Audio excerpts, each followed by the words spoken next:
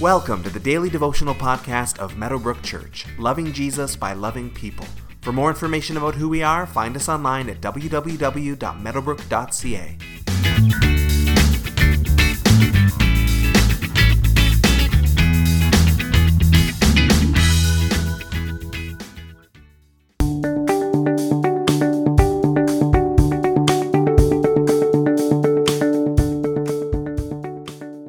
Have you ever asked someone a question only to have them go into like a 47-minute monologue that covers so much more than what you originally wanted to know? What you thought was a short or polite question turns into the person going on and on about a dozen different topics while you're left there going, wow, I'm sorry I asked.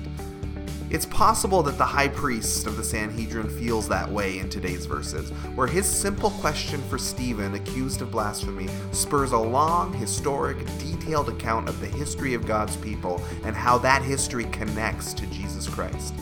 Acts chapter 7 verses 1 through 8 says, "Then the high priest asked Stephen, 'Are these charges true?' To this he replied, 'Brothers and fathers, listen to me.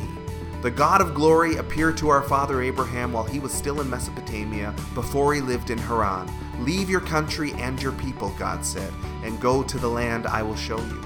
So he left the land of the Chaldeans and settled in Haran. After the death of his father, God sent him to this land where you are now living. He gave him no inheritance there, not even enough ground to set his foot on, but God promised him that he and his descendants after him would possess the land, even though at that time Abraham had no child. God spoke to him in this way, 'For 400 years your descendants will be strangers in a country not their own, and they will be enslaved and mistreated. But I will punish the nation they serve as slaves,' God said, 'and afterward they will come out of that country and worship me in this place.' Then he gave Abraham the covenant of circumcision, and Abraham became the father of Isaac and circumcised him 8 days after his birth. Later Isaac became the father of Jacob, and Jacob became the father of the 12 patriarchs." Stephen has been falsely accused of blasphemy, and here he's given the chance to speak in his own defense.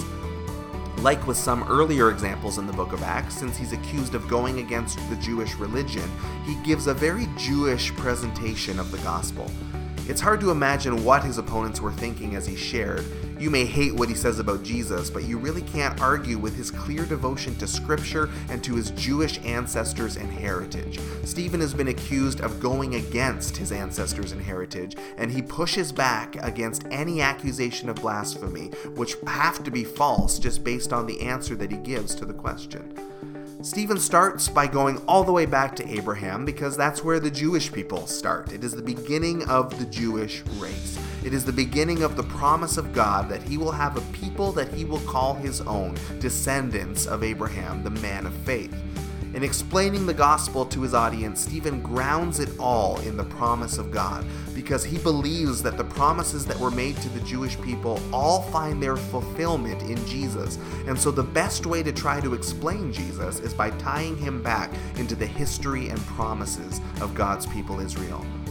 We will hear more of this Jewish story in the days to come.